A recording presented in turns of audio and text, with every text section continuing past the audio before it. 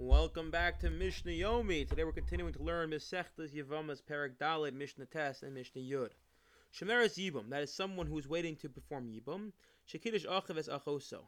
And let's say the younger brother of the person who's supposed to do Yibum with this woman goes ahead and is Mekadesh, her sister. Well, we have a problem here. So what do?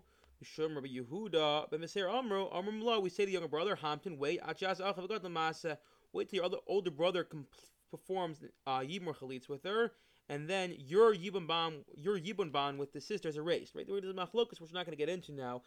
Who exactly does these Yibum ban go to? Is it between the sister and oldest brother, or is it really to all the brothers? And then, if it's to all the brothers, it just takes one brother though to erase it from the other brothers when they perform the Yibum. So again, in this case, it's pretty clear how we're falling out on this, and that is we say the younger brother technically.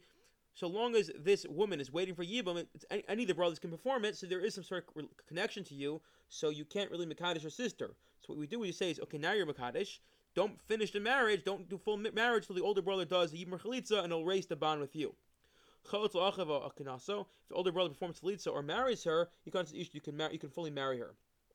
Mesa Yevama, if the first wife dies, you can't say Ishtos, and the younger brother can marry the wife's sister because, again, there's no bond. However, if the older brother dies, and let's say this is the only brother left, or two brothers, and the older brother dies, and now the older, again, there were three brothers, obviously, but now the older brother supposed to do Yibum dies, so now this woman now falls to the youngest brother, who have a trouble, he needs to send away his wife, which is this woman's sister, who he ran ahead and was Mekadesh with a get, and send away his brother's wife with a Chalitza, he can't perform Chalitza with her. Okay, fine. This is rehash we said previously. We don't do Yibum or Chalitza until there's 3 months to ensure that she's not pregnant from her first husband. Similarly, this applies to any time. We know a woman should not remarry.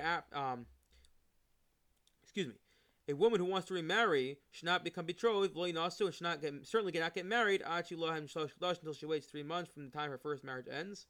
This applies to Echad B'Sulos, V'Echad B'Ulos, whether we're talking about people, virgins or non-virgins, whether it was a marriage was consummated or not. Echad Grus, V'Echad Almanos, whether it's a divorced woman or a woman who was a widow. Echad Nesuos, V'Echad Erusos, whether the woman was fully married or was only betrothed, we say wait 3 months. Yud Omer, no.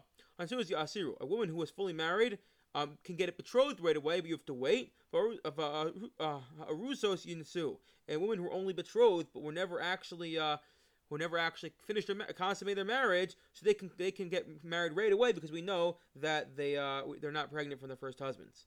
Except for in Judah, because there they had some sort of funny practice where the husband and wife, the betrothed couple, would live together or be together, and we have to be concerned if they were together, so then maybe they actually had relations, and then she is in fact pregnant from the first husband. Yosi Omer Kol Nashim Yarisu. Any woman can become betrothed right away immediately after her marriage ends. You can't finish the marriage until 30 days.